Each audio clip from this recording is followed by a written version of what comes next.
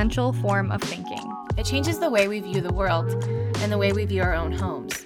That's why we're here. We're here to investigate the stories in our own backyards. To talk to the people who live here. And work here, volunteer here, love here, restore here.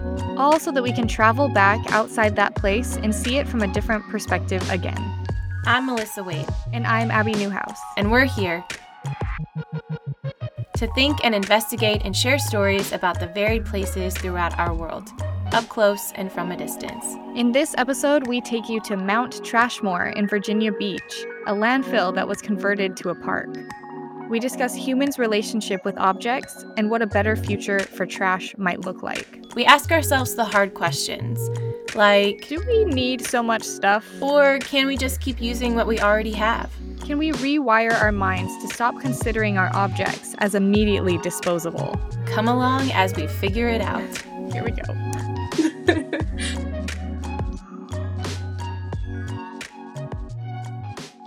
So, we went to Mount Trashmore. Oh, it's off! We're here at Mount Trashmore. We're about to climb like 100 steps up to the top of a big pile of trash. It's cold and it's windy. What did it look like? A park. It looked like a park. It was like a huge hill. It was a big hill. Pretty steep. Yeah. A couple hills, actually. But it had all the necessary elements of a park. There were trails. There was a skate park. There was water nearby, a little pond. There were ducks. There were little children swinging on swings and playing on a jungle gym. Yeah. If you didn't know what it was there anything odd that like tipped you off to that something else is at work there? The only thing is, when you were on top, there were some pipes sticking out of the ground. But I think if I didn't know what it was, I would just be like, construction. Move on. A pipe. We've all seen pipes. Oh, well. What are those pipes really for? They're to release methane that's accumulating from the trash underneath. Wow. Because Mount Trashmore is an example of a landfill reuse. It is a park built on top of an abandoned landfill. This is so much trash. If you think, oh my gosh, how long would you say this is? If you could, that's got to be at least half a mile. Don't you think? Football fields? Like if we're standing on the end of one football field, that's the beginning, and then that's maybe two more. Yeah, I think 3 football fields. It obviously had to be a process, but it opened up in 1974, so Mount Trashmore has been around for a while. Landfill parks go back to at least 1916 when the old Rainier dump in Seattle was turned into the Rainier playfield. That was the first one? Yeah, that's what it says. Wow. I remember like walking up the stairs because it was, there was a lot of stairs. 100 stairs. I don't know. Is that a lot? It sounds like a lot. Go up. That would wear my legs out. Yeah. It was a lot of stairs. I remember climbing and we were like joking around. We're like, oh, just stepped on a washing machine. Whoop. There goes a pile of leftover denim. Like the whole time we were like going back and forth. We were like, this is cool. And then we're like, this is weird. Yeah. But they call it a movement. Like this whole like landfill reuse movement is like this way to beautify the world and turn spaces into usable spaces. But really, it's kind of akin to the idea of just shooting trash into space. Like, just get it far away from us. Yeah, let's try and figure out where away really is, because we just we toss it without really thinking about it. And you actually have to go to the dump, right? When you throw away your trash. So you see what away is. Yeah. Because of where you live. For me, I can just toss it in the garbage chute in my building and I just don't have to think about it anymore. For different places in the country and in the world, you can't escape it. We just drive it to, the local trash collection site, or if it's big enough, you have to drive it all the way to the dump, and then you can see the landfill in all of its glory right in front of you.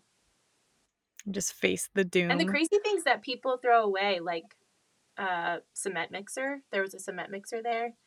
There was a pool once, a basketball hoop, like things that people don't know how to get rid of. It's stuff that they once really wanted and they used. Maybe it broke, maybe it was just not useful anymore, but it has nowhere to go. So it ends up in a pile of every Yeah. discarded stuff. How many of the things do you see that just look broken as opposed to unusable? It's hard to tell because they're piled up so high, but like I think old or used is enough of a word. Not broken, not unusable, but just old and unused. So like there was the basketball hoop that I mentioned had a crack in the glass at the top. So you could get that refilled. You could get new plexi in there. You could donate it to a school. You could donate it to a daycare center. You could just give it to the kid down the street who doesn't have one and just say, oh, you got to pay like $40 to get new plexiglass in there. But then it's a perfectly good basketball hoop. It still works. Right. But they thought, it's cracked. We don't play with it anymore. So they just tossed it. Yeah. Yep, exactly. It's like your first thought is not to see who else might want it and might want to put in that money to fix it. Like your first thought is just like, get rid of it. It's not our problem anymore. And yeah, that's kind of part of why I wanted to talk to Sandra Goldmark, the author of Fixation, because she has made a career out of fixing things and like inspiring people to fix things instead of just seeing a broken lamp and thinking it's garbage. When in reality, it's just a broken lamp that might need like one little piece to start working again. And we're asking people a question while we're here on Mount Trashmore. And that question is, what do you think about hanging out at a park made of trash? I don't like the idea of making trash, making a physical hill out of trash, due to from the possible seepage and whatnot. Yeah. Feels like it's pretty cool not to be able to smell it, and it's not harmful. Yeah. The children love it. It's a great environment. It's kind of weird. Yeah. What's weird about it? It's made I of don't know. Oh, it's pretty good. You wouldn't even notice that it's Helps the ecosystem. I mean, it's like it's a smart way. I mean, it's a smart thing. It's very nice. Love it. I found 2 sticks that were like walking sticks. Those are really good sticks. Right? I'm gonna whittle into this. We had to walk through a lot of goose poop for it. Yeah. That's worth it. There was some good skipping stones.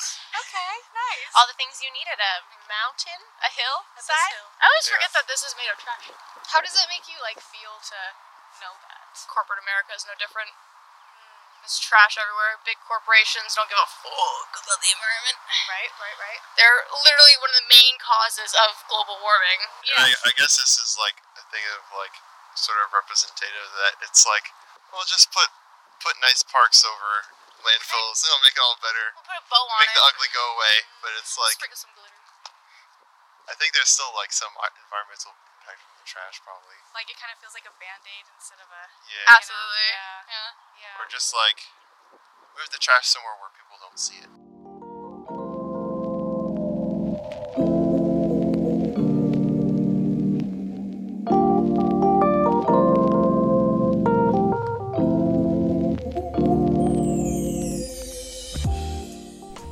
In the book Fixation, How to Have Stuff Without Breaking the Planet, author Sandra Goldmark discusses how humans would pick up a rock and use it as a tool to crack their almonds or kill their prey. Other animals would also use rocks as tools. The difference is humans would pocket the rock, take it with them for their next meal. Other animals leave the rock and find a new one next time. Humans love their stuff.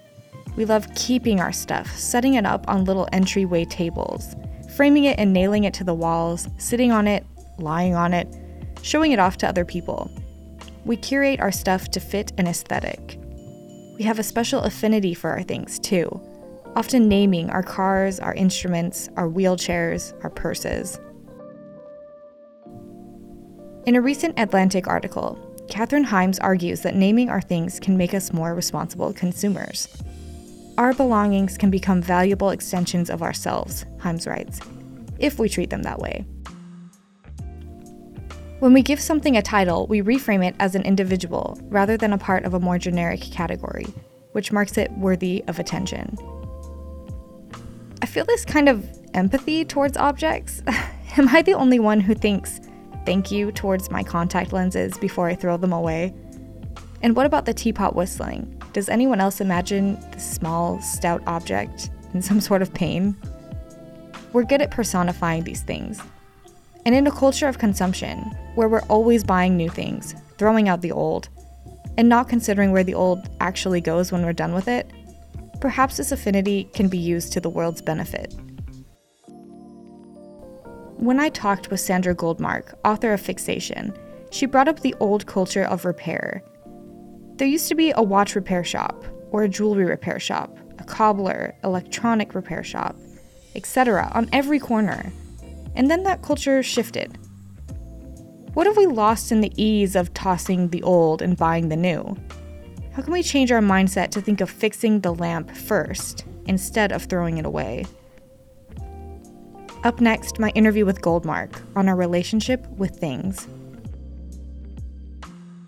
Sandra Goldmark is a teacher, designer, and entrepreneur whose work focuses on innovative and sustainable engagement with material culture. She is an associate professor of professional practice in the Department of Theater at Barnard College and has designed sets and costumes for theaters around the country. She also serves as Barnard's first director of campus sustainability and climate action. Sandra is also the founder of Fix Up, formerly Pop-Up Repair, a social enterprise that employs local theater artists and other makers and technicians to fix household items, re-envisioning repair as a viable and necessary part of a sustainable circular economy. But so number one was just, what do you know about people's relationship to objects and how that's changed over time? Well, that is a big topic, people's relationship to stuff. Partly because, as I talk about in Fixation, it's so deep to who we are as human beings. Sometimes I think we forget about it or we take it for granted. But if you stop and look around yourself, no matter where you are right now, you are surrounded by objects. They are covering your entire body. You're using them to do every single task that you do throughout the day. Communicate, eat, cook, take care of your kids. No matter what it is, if you're a human being, you use tools. And you make other objects with tools. So that centrality of objects is something that is very common to every human culture on Earth, and it's something that, for me, when made me realize that while there are a lot of problems with stuff, it's not going away. Like just like food, this is part of who we are and how we survive and how we live in the world. So we can do this better, but we can't get rid of stuff. So we need to just embrace it and find a way to do it better. Mm-hmm. Yes, definitely. And I guess that brings us to the story of Fix Up. Sure. So before I realized that I needed to come to peace with having all of these objects because I was a human being, I felt very overwhelmed and sometimes with my stuff. I had a couple kids and I felt like I live in a relatively small apartment in New York. I felt like the clutter was kind of getting out of control. I felt like I was part of this system that felt really stupid and unmanageable. Like I remember my vacuum broke and there was no vacuum cleaner fixer in my neighborhood, and it became obvious that the only solution was to buy a new vacuum. Even though I knew it really wasn't that broken, it was probably fixable, and I felt sort of manipulated and frustrated by this system that was bad for the planet. And yet I knew, because I worked in theater where we fix things all the time, I knew it was possible technically to fix this object. So it all seemed kind of crazy. So long story short, starting from that broken vacuum and a few other objects a few years ago, I thought, well, let's try it. Let's try to open a repair shop and see if, test some of these theories, like, can we actually fix things? Are other people frustrated with this system? And what might an alternative look like?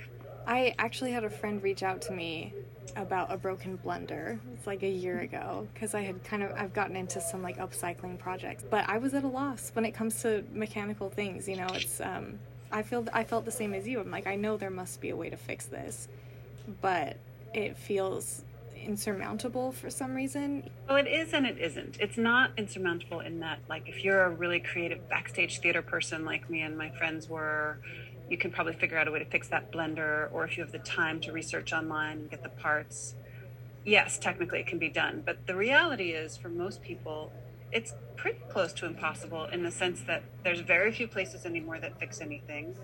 A lot of products are designed today so that you can't open them, or so that parts aren't available, or the manuals are not available. And we've set up this system where new goods are so artificially cheap that it's also often cost prohibitive to get something fixed. Mm-hmm. So I sort of hold both views, that it is totally possible to imagine and in fact build an alternative system. But right now you shouldn't, you don't have to beat yourself up about that blender, because it's not easy in the world we live in today to fix it or get it fixed. Yeah, definitely. I think that's something we keep coming back to as well, and just different environmental issues. We're living in this system that makes it difficult to be a conscious, ethical consumer. And that's important to point out, but also feels almost like an excuse at some points. And so it's kind of that weird impasse almost, where you just kind of don't think about it anymore. Totally. I agree. Sometimes you realize this system is so big and I'm so small, and what we really need to do is change the whole system, but then that starts to feel so enormous, and how do you actually do that? But I do think the good news is there are steps that everybody can take right now to change that system, and those steps can be at a very small scale, they can be at a community scale, they can be at a city scale, a national level, a corporate level if you work in business, a global policy level. There's change that can and should happen at all levels. And you can start on multiple levels at once. And in fact, sometimes starting, I think, on the small scale is a way to, A, feel like you can do something right now while we're working on those bigger problems, and B, to actually understand the problem really well and to begin to open up a conversation about it with your family, with your community, with other people who might be frustrated. Think of it more as an opportunity instead of something where you just go dead, a possum on the ground. Yeah, and also not go crazy. You're not going to win every battle, you're not going to fix every blender, but you can change the way you shop. We can change our policies. Businesses can change their business models. And so for me, it's a balance between my phone is broken and I can't get this one fixed, and maybe eventually I'm going to have to buy a phone, but maybe I could buy a refurbished phone instead of a brand new one. Yeah. And to rewind a little bit, what do you know about how society kind of used to function in these places that were repair shops? Why did that change over time? First of all, there's many places in the world where repair still thrives, though those places, as they kind of transition into an American and European economic system, repair is getting priced out just the way it did in the United States. I mean, repair was a very common practice, even right here in the United States, not so long ago. I remember when I was growing up, I'm in my mid-40s, and when I was growing up right here in New York, I remember running errands with my mother. We would go down to 7th Avenue in Brooklyn, and she would drop off a necklace at the jeweler and drop off the shoes at the cobbler, and we'd go by the grocery store, and then on the way home, we'd there was a guy who fixed appliances. Those stores existed, and communities all around this country had repair as a common service that was offered. The decline of repair in the United States really can be traced all through the 20th century. It really took off after World War II and has accelerated incredibly in the 80s, 90s, aughts.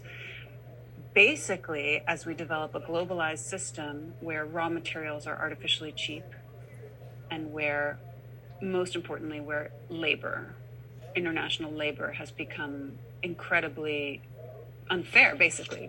The vast majority of people who make our goods are not paid a living wage or not working in fair conditions. That keeps prices for new goods low, which makes it very hard to run a repair shop in the United States anymore. So it's a kind of a simple story in a way, but it's important to remember that fixing things is as common to the DNA of humans as making things was. They're related, the acts of making and fixing, and it's only very recently that we've developed this weird system where we make stuff, but we don't fix it. It's absolutely the anomaly as opposed to the norm if you look at human history. Interesting. And I think you're right that we can kind of sense a resurgence of this, right? And again, I guess going back to Fix Up, where is it at now, and how has it inspired other people and places? So Fix Up was this series of short-term repair shops that I ran all over New York City for about 7 years, from 2013 to 2020, roughly. And we would get a bunch of theater artists together and open a short-term repair shop in different neighborhoods. We did maybe 2 to 4 repair shops a year, and each repair shop was maybe 3 weeks long. So we, ran our last repair shop. I was doing this when I had kids and I had a full-time job. And at a certain point, I was like, I need to pause and tell this story because I felt like we had learned so much fixing all those objects and talking with all our customers. So I put the shops themselves on hold, and I wrote the book, which is called Fixation. And then the pandemic hit. And so now, I'm teaching and I'm doing my work, and I'm no longer running the actual repair shops, but I'm definitely doing everything I can to get people talking and thinking about repair and about the circular economy more broadly. I think I'm seeing that a lot in clothing. I know that there's still a long way to go with so many aspects of fashion, but you're starting to see these like little tabs that will say like pre-loved clothing, and they're kind of starting to do this like recycling process. Again, which I know is like the bare minimum of what they could do at this point. But I do, you are starting to see these, I think, little aspects popping up. Yeah, it's really interesting. As you implied, one of the reasons that sector of the market is making the most strides is because they were kind of the worst and were publicly shamed for being so bad. And there's some technical and logistical reasons why I think that sector is moving forward more quickly. First of all, there's a long ancient history of reuse in clothing that has survived even the kind of rise of fast fashion. There's still vintage, there's still thrifting, there's still sharing clothes between family members. Like, it's a very common act to share clothing. So people are mentally used to that. Second of all, clothing is lightweight and easily shippable. So the logistics of creating new models for reuse and even repair and upcycling and all of that stuff for textiles, it's easier in some ways than other forms of repair or refurbishing. And then also consumer appetite, like people's desire for new clothes and new fashions is quite strong, and sometimes used clothing can scratch that itch for people at a lower price point, so it stays strong. Like, they say resale for clothing is growing 21 times faster than traditional retail, and believe me, all of the clothing manufacturers are noticing that.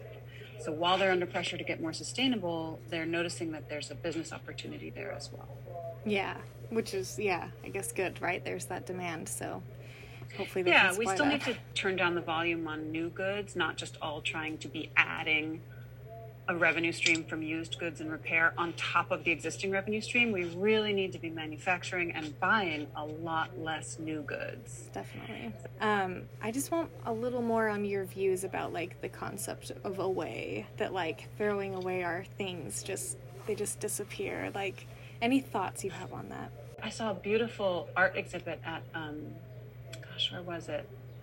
I want to say Storm King here in New York State a few years ago. There was this kind of blinking billboard. It's like one of these roadside like traffic warnings that you would see like by the side of the road if it was like hazard, snow or something. And it just blinked all these phrases, and one of them was, there is no such thing as a way, or there is no away. It was a very beautiful exhibit, partly because you have this, it's like in a beautiful green field, and you have this kind of ugly like roadside signage just like plunked in the middle of the field. So even the object itself to me was reminding me that like that thing exists. It's not going anywhere. Like, we can break it down into component parts and materials. We can bury it in a hole in the earth. We can leave it in a field blinking its message forever. But like, there is no such thing as a way. There's no magical place where the objects that we create can like disappear to. And in fact, it's one of the miracles of circularity. Like, the closest you can get to a way is to break down something into its component materials and make it into something new. But by transforming something in a circular method, you're not trying to get rid of it or throw it away, but you are weirdly making it disappear by turning it into something else. Interesting. What are your thoughts on planned obsolescence? Well, basically everybody understands this concept that a company might design something in order to break. on a artificially short timeline so that therefore we would buy a new thing. So planned obsolescence is real. It's there. Bernard London in the 1930s gets the credit usually for coining the term. But actually, there was another writer, Christine Frederick, who used the term before him, and she used the term progressive obsolescence. So it's interesting, the difference. He was proposing this government plan, top-down solution to end the Depression, where the government would literally set a date on objects in which they would obsolesce and they would be recalled. And he called it greasing the wheels of industry, so that industry would make more objects. So they were not trying to trash the planet. He was trying to end the Depression, a huge crushing problem. It's always important to remember, today's solutions are tomorrow's problems. Christine Fredericks also was proposing obsolescence as a way to end the Depression, but she was proposing a more taste-based or fashion-based approach where she was encouraging companies to instill this kind of artificial desire for the latest fashion or the latest goods as a form of obsolescence. And what's interesting is today we see both of those forms of obsolescence often intermingled or sometimes even in the same product. Like an iPhone has been shown to have elements of what we call technological obsolescence, where it literally might break or slow down after a certain amount of time. And there's a lot of ooh, do you have the latest phone? Do you have the latest case? So the sort of more taste-based or progressive obsolescence.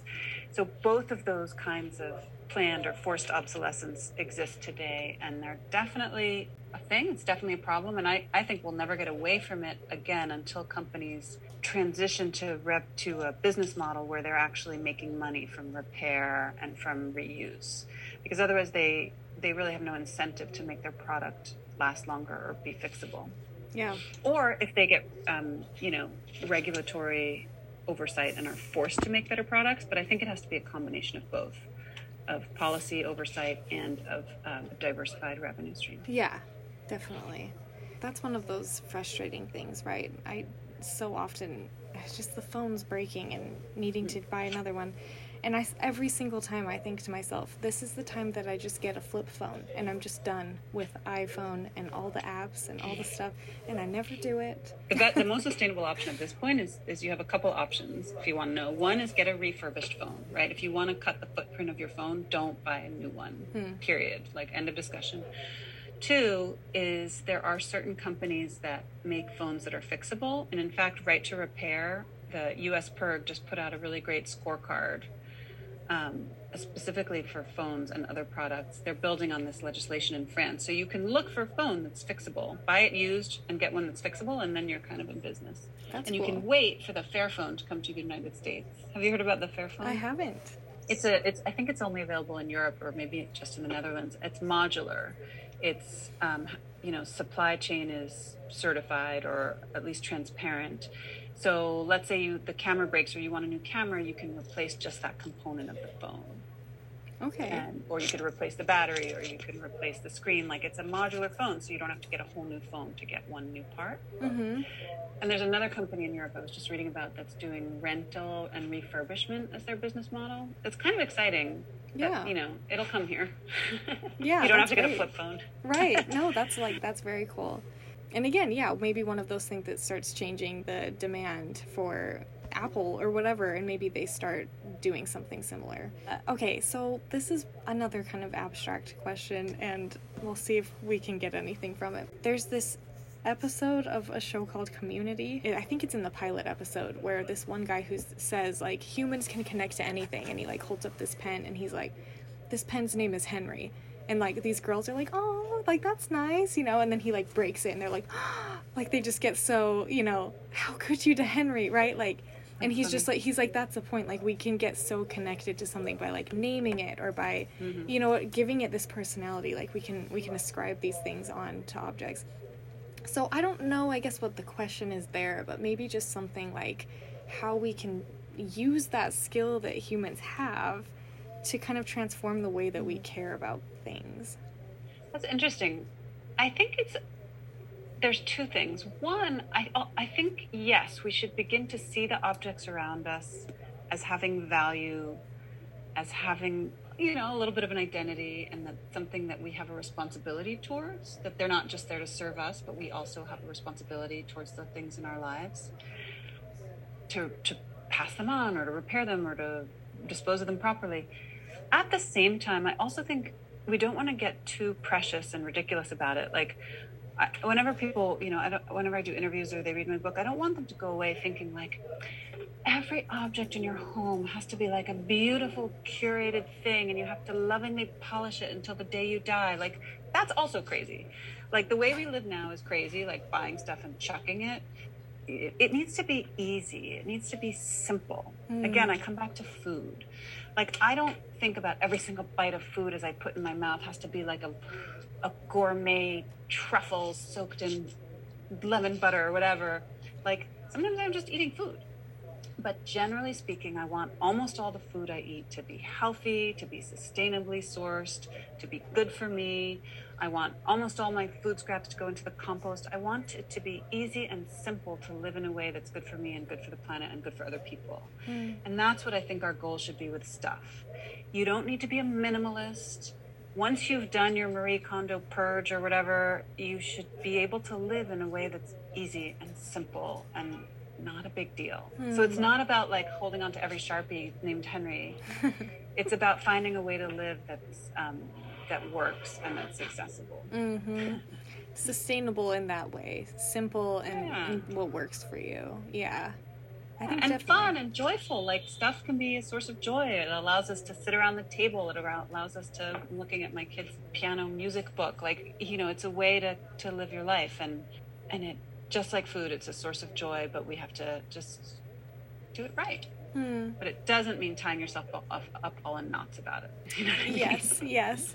That anxiety is the first reason people stop, I think. It's too much to think about. Yeah, and you're not ever going to be perfect. Like, everybody's going to eat something yucky once in a while. Everybody's going to buy some kind of gross, compromised plastic thing. But in general, we want habits that are sustainable and fun and healthy. Yeah, definitely. Yeah, it goes back to kind of just like you are an individual living in a system that makes it hard to do these things. So give yourself some grace. That's the frustrating thing, is that it is hard sometimes. What are some concrete steps, things that you maybe advise people, things that we can kind of take with us? Like, what's maybe this like call to action, I guess? Where should the average consumer start?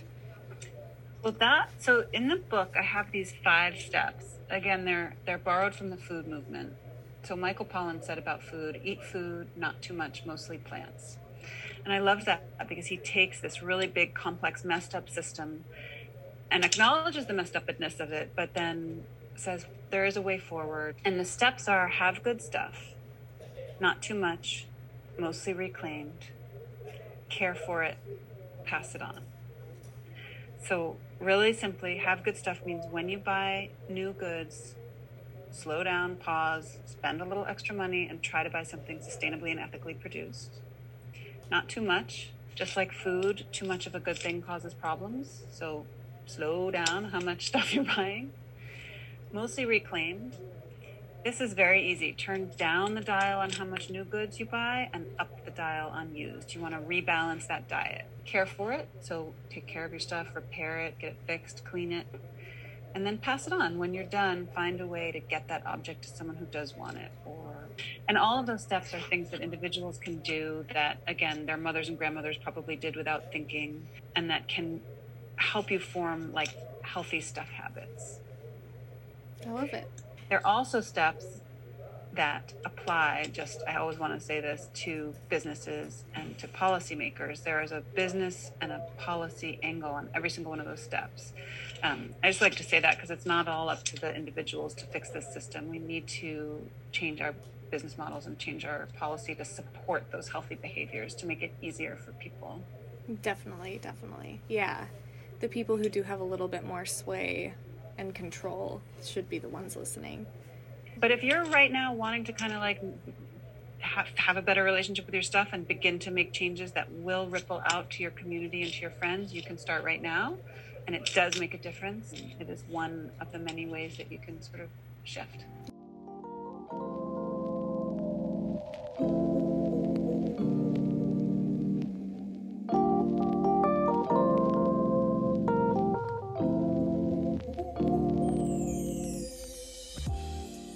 I realized at a certain point when we were doing these repair shops that like we were caring for these objects.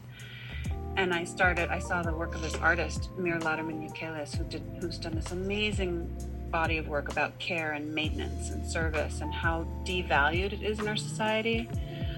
And then during the pandemic, I was thinking so much about that as well. Like, it's not just the care work of, fixing blenders or cleaning office buildings, but also caring for each other, like healthcare workers and nurses and teachers, like all of this work of care, whether it's for objects or spaces or people, is something that I think valuing that work is going to have to be a part of the larger climate challenge. Beginning to invest not just in fancy new technologies and new energy systems, but really invest in that work of care, in all forms of care.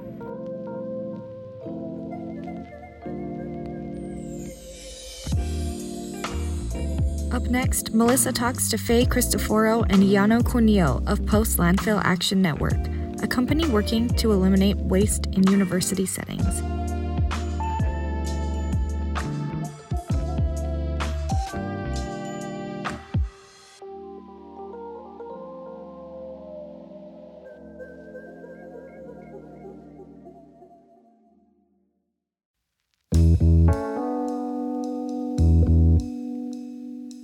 It was move-out day, senior year, and my roommate / best friend Pooja and I had our cars full, and still there was a pile.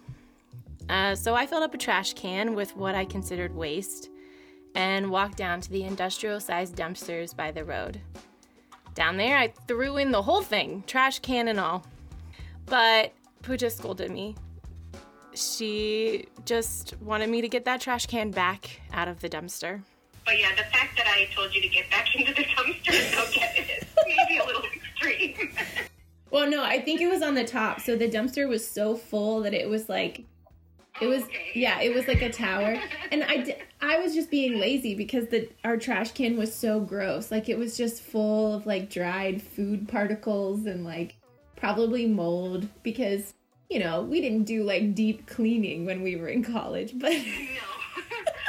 Oh my gosh, now I totally remember this. Yes, and then we brought it inside and I said, no, I can clean this, we can clean this, and it'll be fine. I remember this now so well.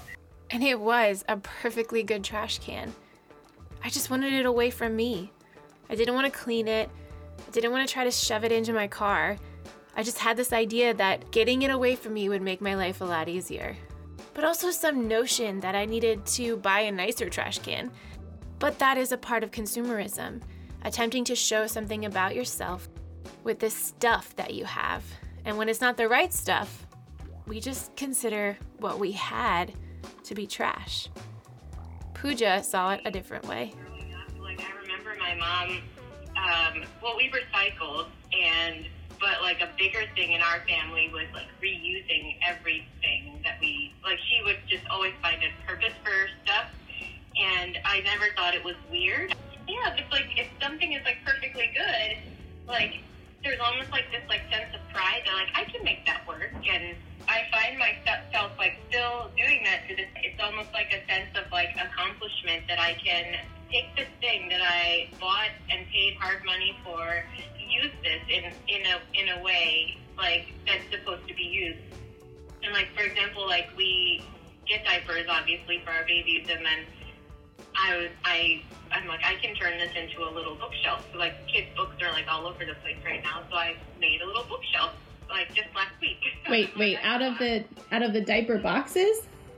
Out of the diaper boxes. Nice. Why do I have to spend $100 on a kid's bookshelf when I can just make one? Yeah. That is the right question to ask. Why do I have to buy something new when I already have a version of it already? That's perfectly fine. Or I can make it out of something that I have around the house. Thinking back to all the stuff that I had in my car on move-out day, I remember bringing that all to my dorm room. And it came in this package deal. All the things in this color-coordinated pattern, and you bring all of them with you to this dorm room to set up a life. But all of that new stuff, each summer often ends up in those giant-sized dumpsters. And that issue of waste inspired a group of students at the University of New Hampshire to try for something different. I don't know if you've ever seen a college campus during move out, but what happens is pure chaos. And so the students there were seeing a lot of waste happening from their move out program. And they were seeing a lot of like perfectly usable lamps, couches, books, what have you, all kinds of different stuff getting just dumped in these huge piles. And so what they decided to do was to collect this stuff, clean it, sort it, figure that all out. And then they had an auction the next year so that students who were incoming could buy used furniture that was still in good condition. And it became the first self-sufficient move-out program, like move-out and resale program of its kind. So the founder at the time, Alex Reed, who's still on our staff, did that with his friends, and it was a program called Trash to Treasure. And that program still exists at University of New Hampshire.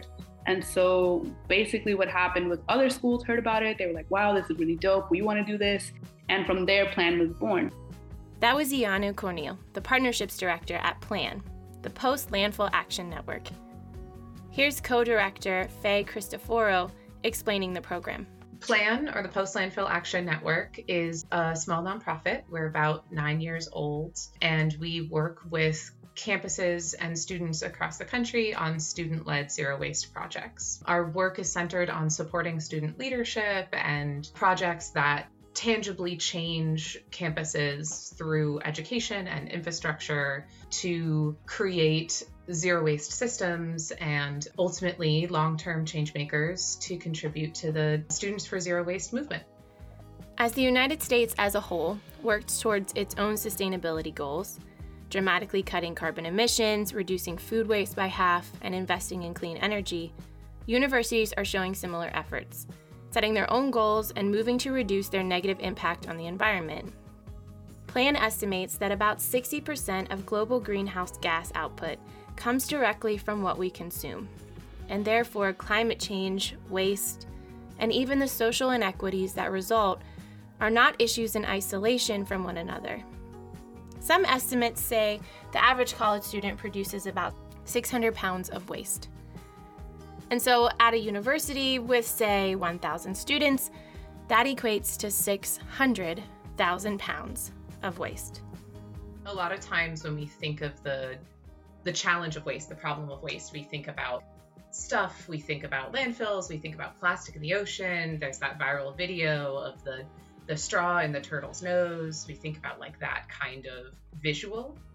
But we approach it from the entire linear consumption economy perspective, because we recognize that we can't just stop throwing stuff away. We have to stop and change the entire way that we create and use and ship and then dispose of stuff. So we're thinking about all the way from extraction to disposal, because we recognize that so much of the stuff that we throw away, the straw that came out of the turtle's nose, that is made of oil. Plastic is made from oil. So if we're going to address the problem of waste, we need to address all the way to oil extraction. So we really approach it from like that entire systemic perspective, which includes extraction, production, consumption, and disposal. That's how we've identified the four what we call points of intervention. And we see that there are ways to make change in each of those points of intervention to create a more ethical and sustainable system. At these points of intervention stand those who want to take action to change that system. And Plan helps those people figure out ways they can find these points of intervention and do the work to create change. Since Plan was born on a college campus, it has continued to thrive there. The bread and butter of what Plan does is advising and kind of figuring out how to do these kinds of programs on other campuses. So we started out with just the Move Out program and how to do that on other campuses. And we've expanded to all kinds of different stuff, how to create a free store on your campus, how to do a composting program on your campus, all different kinds of zero waste infrastructure. And we also do a lot of education now. So we've grown a lot since 2013. We have 300 campuses all across the nation.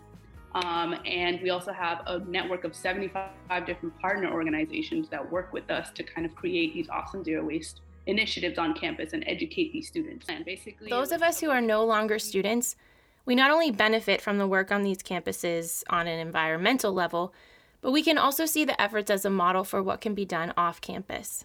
Faye described colleges as mini communities. They have living quarters, communal spaces, restaurants, stores, events, all the things that exist on a larger scale in a town or city, and even larger in a state or country. On a college campus, then, students and staff can closely diagnose issues with infrastructure and policy that can be changed so to push towards goals of zero waste. We had a really great keynote to our Students for Zero Waste conference a couple of years ago by Melissa Miles, who's organizer in Newark, New Jersey area, and it was called Garbage is a State of Mind. And she did a really beautiful job of putting words to this feeling that I've had about how, as a society, we label things as trash when we want to distance ourselves from them. So sometimes that's people, sometimes that's stuff, sometimes that's places, sometimes that's ideas. And it's really this idea of things being disposable that we have to shift as a society. People are not disposable. Stuff is not disposable. Even though we throw it away, having it be out of our sight doesn't mean it's gone. And kind of circling back to the landfill park that you all went to in Virginia, it's trash all the way down, right? It's all there. All of that stuff had a life cycle, and that life cycle is important to consider when we think about the world that we want to live in. I take a peek around my office as I soak in Faye's philosophy, and I have a lot of stuff. Why do I have a dog-shaped bookend, and a monster-shaped pencil holder, and a carved purple elephant, and a unicorn plant holder that holds no plant? Why do I want to buy more pens, more pillows, more blankets, more records, more sneakers, more dog toys, more doodads, more stuff? Probably because we live in a consumer culture, a capitalistic market economy that attempts to sell us stuff at every turn.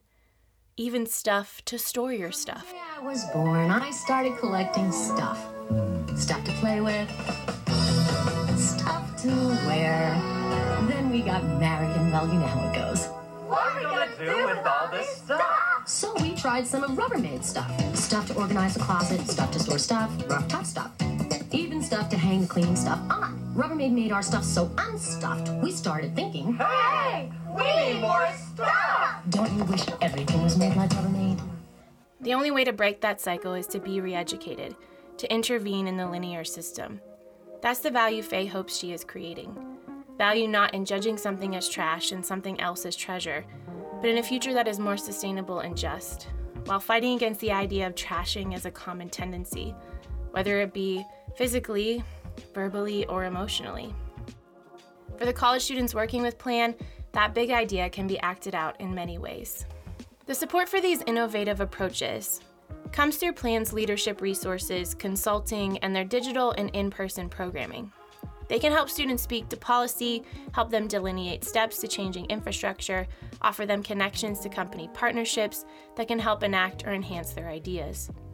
The resources are specific to each program because no two programs are the same, because no two schools are the same. Faye tells me that Plan can provide varied responses to the exact needs on each campus, along with some core programming. The Atlas Zero Waste program is just one of our pieces of programming that a campus can go through, and it has 3 different stages. And the Atlas Zero Waste program will help a campus go from a process of analyzing all of the waste streams on their campus, we call it a 360 assessment, to get certified so that they can compare their score and their rankings with other campuses across the country, and then create a plan and a task force to execute all of the different campus-wide zero waste efforts that need to happen. Some campuses are in the space to really analyze their entire waste system, and some campuses are more in the space of just trying to solve the problem of move out, or just trying to solve the problem of food waste. Atlas Zero Waste certification creates a high-level standard, so to curb divergence-only methods. Like I said before, it's not just about moving rubbish into a recycling bin and still watching it being taken away and handled by someone else. Plan Standard pushes for continual progress and innovation. With one of the highest certification ratings among the colleges who are a part of the Atlas Zero Waste program, a small private liberal arts college in Bar Harbor, Maine, named College of the Atlantic. The group on campus that addresses waste and deals with waste is called Resources Aren't Waste. They're approaching the stuff on campus not as trash that needs to be dealt with, but as a resource, which helps them go upstream and start to address what it looks like to use that resource differently, to bring that resource onto campus differently.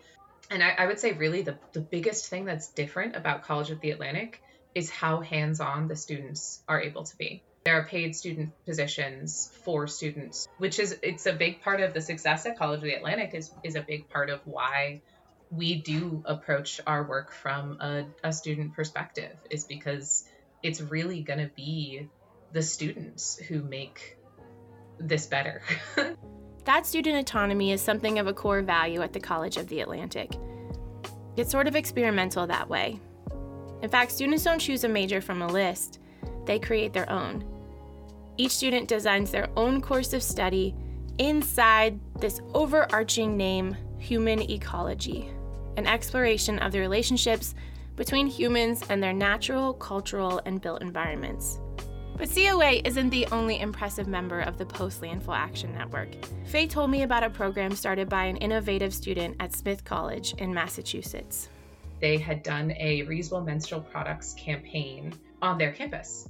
Menstrual products are a major form of waste that happens, and oftentimes it's a type of waste that we don't talk about because there's a lot of stigma around menstrual cycles. But single-use menstrual products can be really damaging for people's health. And there's a lot of really great alternatives to single-use menstrual products. They pay off over time, but it costs an initial investment, which students often do not have. So they created a system on their campus to have constant distribution of Diva cups, Luna cups, period underwear, several different options. And it was all free, funded by, I believe, the student green fee. And then this student wrote a manual, a how-to guide for other students to do the same program on their campus, which is something we are all about at Plan, is not having students have to reinvent the wheel every time they want to do something. So anytime. By connecting not only resources, but campuses as well, small one-campus initiatives become larger ones. Faye told me about the organization's launch of their own Break Free from Plastics pledge for campuses, set into motion back in 2017. It not only commits a participating campus to shifting away from single-use disposable plastics, but it urges them to prioritize things like food security and disability access, making sure they aren't creating problems by solving a problem. So a lot of things that I think are invisibilized in single-use plastic are plastic linings. Most coffee cups have plastic linings. A lot of little things, so ketchup packets, which for an individual feels like such a small thing, but on a scale of a campus, in their procurement, they might be buying 5 million coffee cups with plastic linings every year. So if we can change what that campus is buying, as opposed to trying to change every individual to use something different, the impact that we make can be so huge.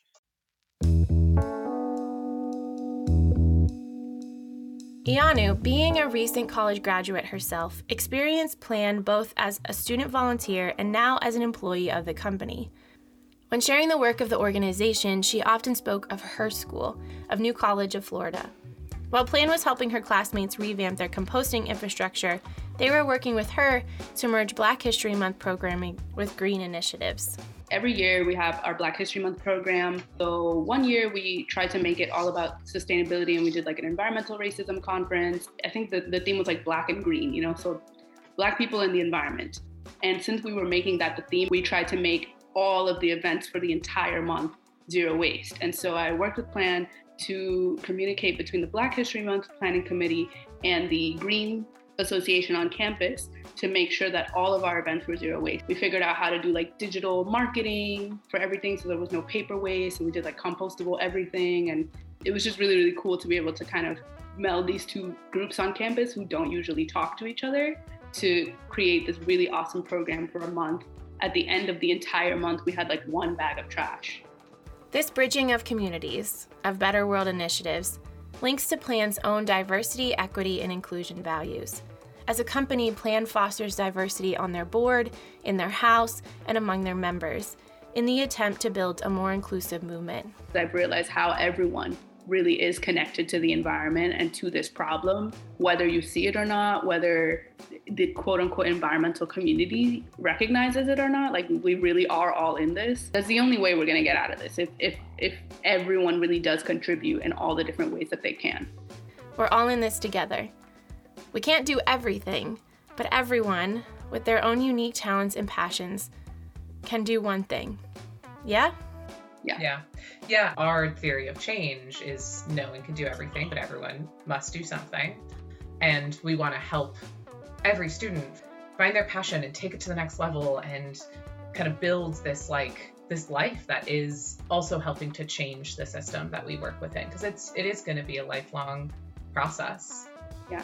Historically, environmentalism has been a very white space, a very able-bodied space, a very straight space. And so one of the things that we're trying to do at Plan is make sure, if we're saying everyone must do something, like, everyone should be included, and they should all feel like they can do something. Every year, Plan holds events to bring together this diverse, capable, passionate, mission-minded student body. There's the Plastic-Free Campus Action Camp, the Students for Zero Waste Conference, and the Beyond Waste Student Summit. That's a different kind of summit than where we started in this episode, the park that is a capped landfill. That summit may be beautiful, but it is literally built on top of a culture of disposability, an insistence on pushing things away from us. But that trash is still there. It's not a composting heap, it's a landfill. Plan Summit is meant to build something different. A cultural shift in which we aren't obsessed with throwing things away, but with the exact opposite. People aren't disposable, things aren't disposable, our planet is not disposable.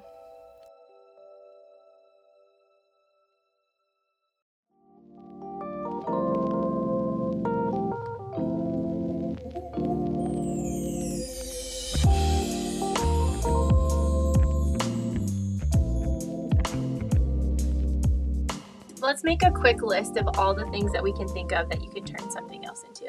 Yeah, let's talk about everything a old salsa jar could be. Okay, an old salsa jar can be a pencil holder. I have done it where you soak it in water and dish soap. The label comes off and you can just use it as a cup. I think all my cups are jars. Yeah. It's kind of my vibe.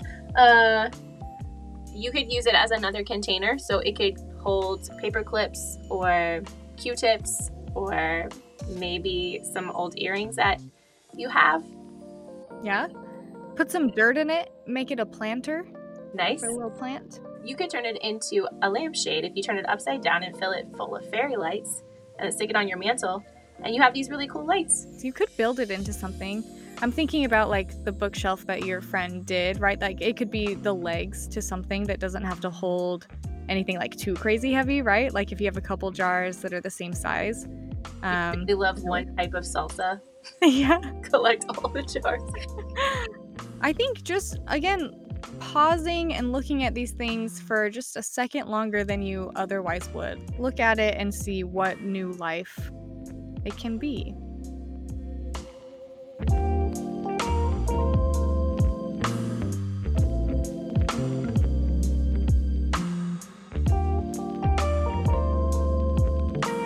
Thanks for listening. And we owe a huge thank you to all the people who let us interview them for this episode. To Sandra Goldmark, Faye Christophoro, and Iyanu Corniel, thank you for your wisdom on stuff and how our world tends to get rid of it. To the passersby at Mount Trashmore, thank you for letting us interrupt your day to talk trash. This episode was written, produced, and edited by me, Melissa Wade, and Abby Newhouse. All sound effects and music not recorded by us come from Epidemic Sound. Learn more about this episode on our website, theweareherepodcast.com, on Instagram at wearehere.podcast, and on Twitter at we_re here. Until next week, we're here.